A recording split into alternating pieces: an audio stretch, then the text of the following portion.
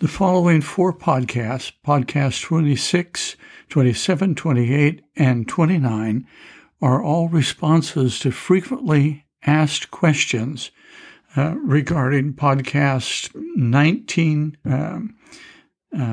through 25, all of which deal with the validity or the reliability of Scripture, the New Testament in particular.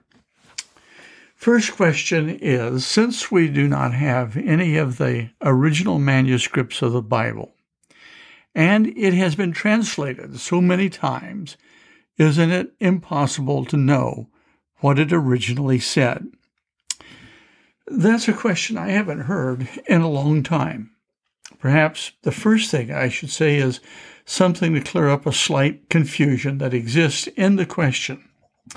I think the question may be confusing the translation of the Bible with its transmission. Translation involves rendering the words or text of one language into that of another. So the Old Testament or the Hebrew Scriptures were, for the most part, originally written in Hebrew and then later translated into various languages. The New Testament was written in Koine Greek, common everyday Greek, and fairly early translated into ancient Syriac, Coptic, and Latin. I would assume, given the work of the Wycliffe Bible translators, that the New Testament has now been translated into every language of the world. Certainly has been translated into every major language. What we do not want to think is that the New Testament was written in Greek, which was translated into Syriac, which was translated into Coptic, which was translated into Latin, which was translated into Middle English, which was translated into Elizabethan English, which was finally translated into modern English.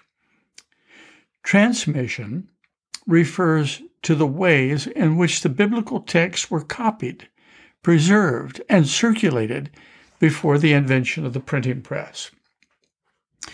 With this in mind, I think the question might be reframed as, given that we do not have the original manuscripts of the New Testament, and wouldn't know it even if we did, how do we know that the biblical text we have today reliably represents what the text originally said? In responding to the question, I will focus on the New Testament, but not without mentioning very quickly what is known as the Great Isaiah Scroll, which, of course, is in Hebrew. A well-preserved and complete scroll of the Old Testament book, Isaiah, was one of the manuscripts discovered in the Qumran community in 1947, among the Dead Sea Scrolls. This scroll gave us a copy of Isaiah 1,000 years older than the oldest copy we now possess, or had possessed before that. What is remarkable and pertinent to the question here is that in this 1,000 years, no significant changes had occurred. Although it had obviously been copied. It was the copy of many copies before it. Now, in regard to the New Testament, while we do not have any of the original manuscripts, the autographs, as they are called, we do have more manuscripts and manuscript fragments than we do of any other great work of ancient literature. We only have, 2,000 copies of Homer's The Iliad, and only about a dozen each for Herodotus, for Aristotle, Julius Caesar, Pliny, and Tacitus. For the New Testament, we have 5,800 complete or fragmented Greek manuscripts cataloged, 10,000 Latin manuscripts, and 9,300 ancient manuscripts in various other ancient languages, including Syriac, Slavic, Gothic, Ethiopian, Coptic, and Armenian. About 25,000 in all. Additionally, Christian scholars, leaders, and teachers writing in the post-apostolic age, the generation following the apostles, quoted the New Testament so extensively it would be nearly possible to recreate the New Testament from their quotations. Since we do not have the original New Testament writings, original autograph or autographa, textual critics work with all these ancient manuscripts and fragments in an effort to determine the reliability of the biblical text as we have it today. The greater the number and the earlier the dating of any ancient book or manuscript scholars have, the easier it is to identify errors or discrepancies and to reconstruct a text closer to the original. The great medieval scholar, philosopher, and Catholic theologian Erasmus became convinced that the recovery of true Christian spirituality could be greatly helped by recovering the text of the New Testament in its original Greek. He consulted as many Old Testament manuscripts of the Bible as he could, as well as those in the original Greek. He noted and corrected things like obvious copyist errors. Eventually, he published a Greek New Testament with a Latin translation. Latin, for what at that time would have been a newer Latin translation. Erasmus had begun the science and the art of textual criticism, the art of arriving at the textus receptus, which simply means the received text. Now, New Testament textual critics are concerned with all these ancient manuscripts and fragments of writings we have of the Bible.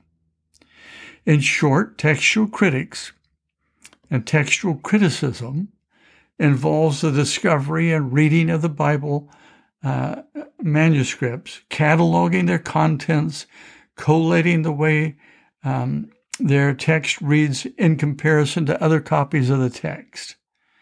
The object is to produce a Greek New Testament that responds as closely as possible to the original text.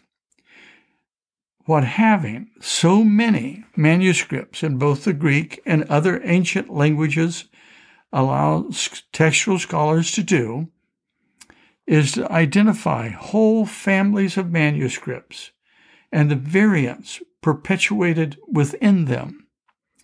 That many manuscripts across more than 1,000 years serves as a kind of laboratory in which it can be discovered how and what sorts of mistakes tended to be made.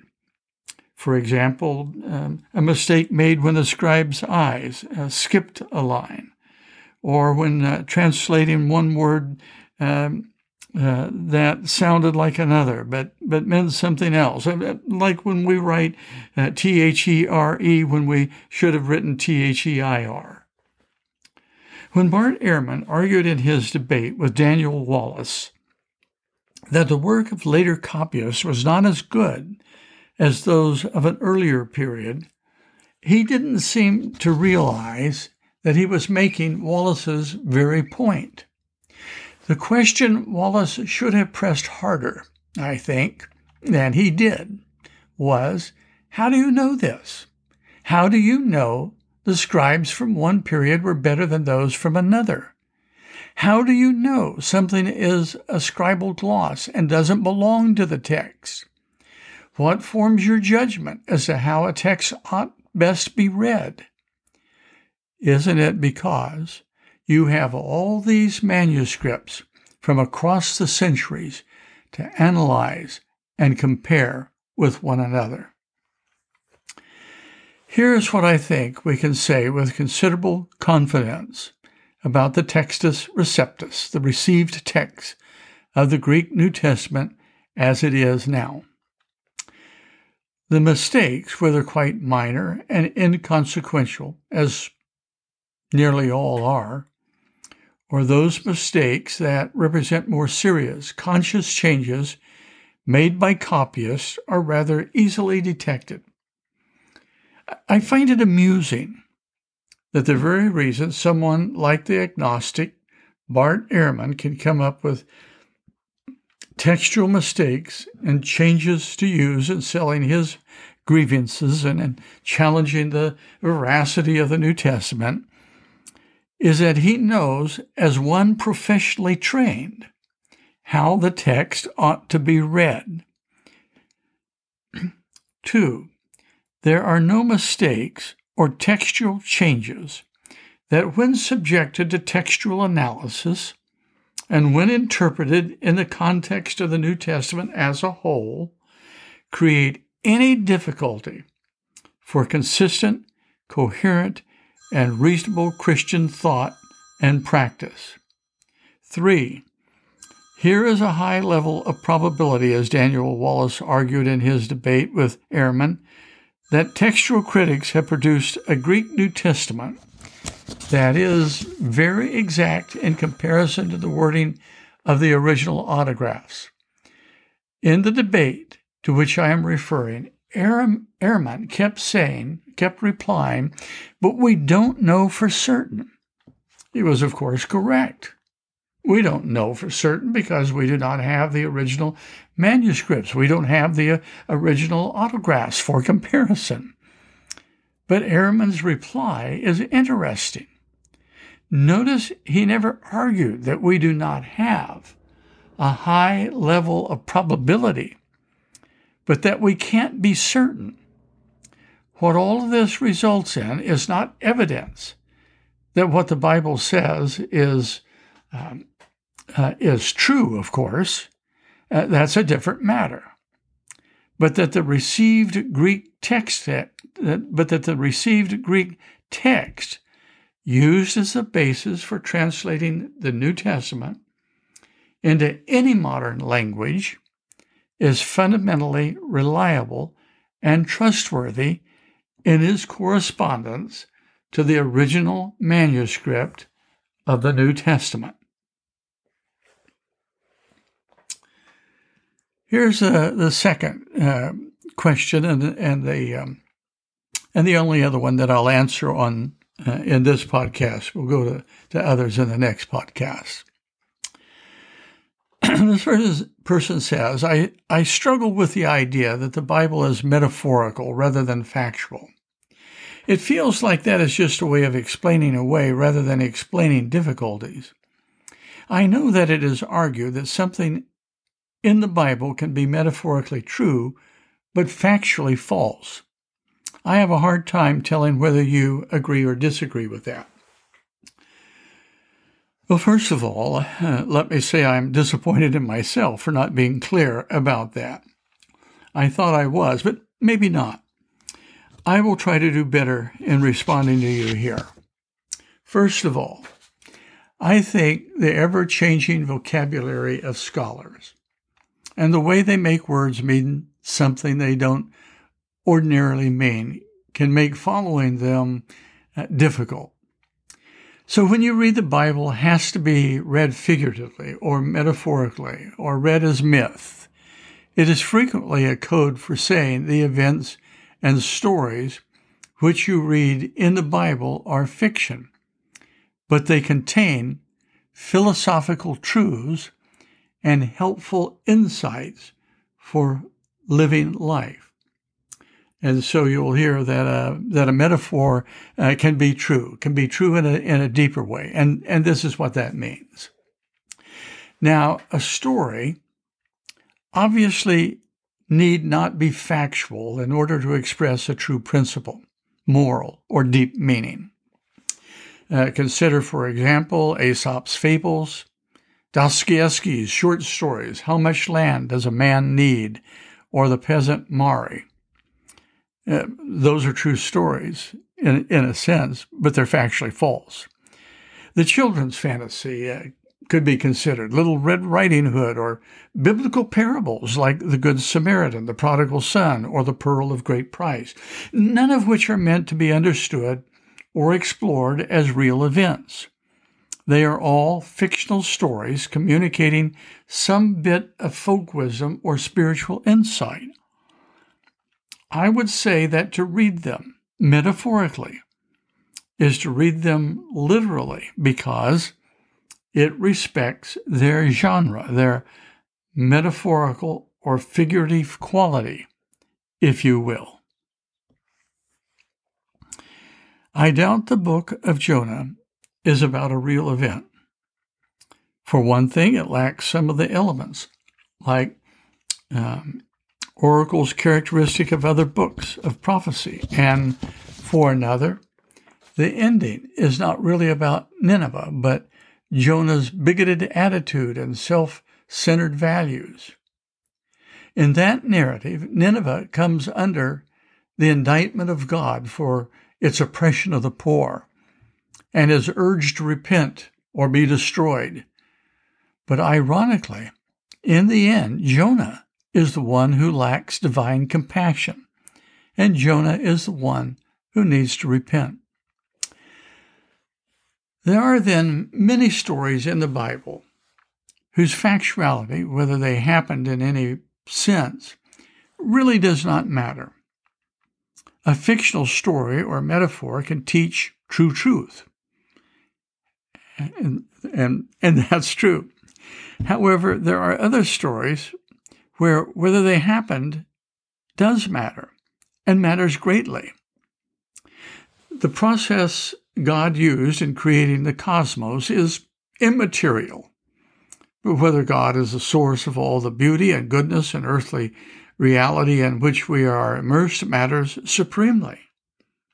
That is, God either was or was not the agent of our creation, and which of those alternatives we commit to is of ultimate significance.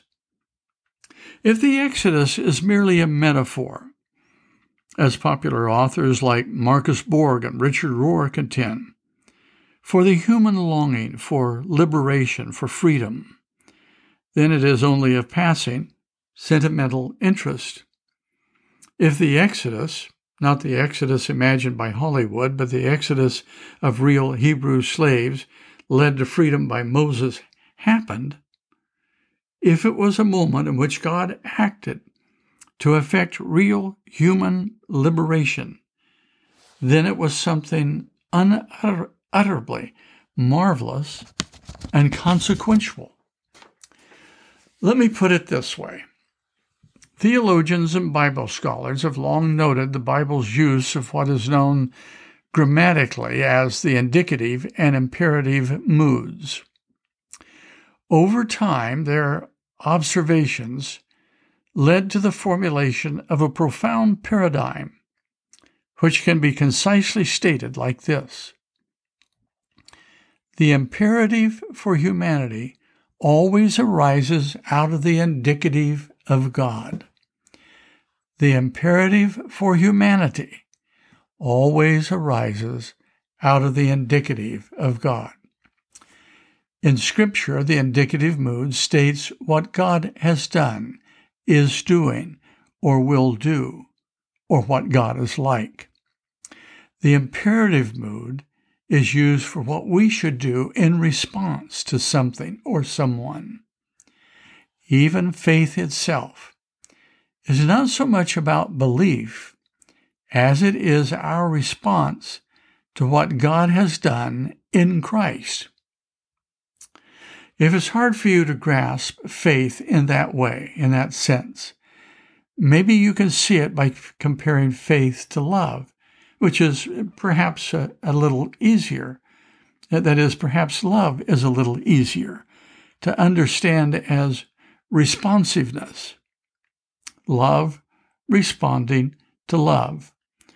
The imperative, love, arising out of the indicative of love. The imperative always arises then out of the indicative. Marcus Borg likes to argue that God does not interfere or intervene in human affairs. But what he is saying is that there is no indicative. And if there is no indicative, there is no imperative. There is no reason imperative for the social justice he advocates. And we are left adrift on a rough sea without rudder or oar or compass.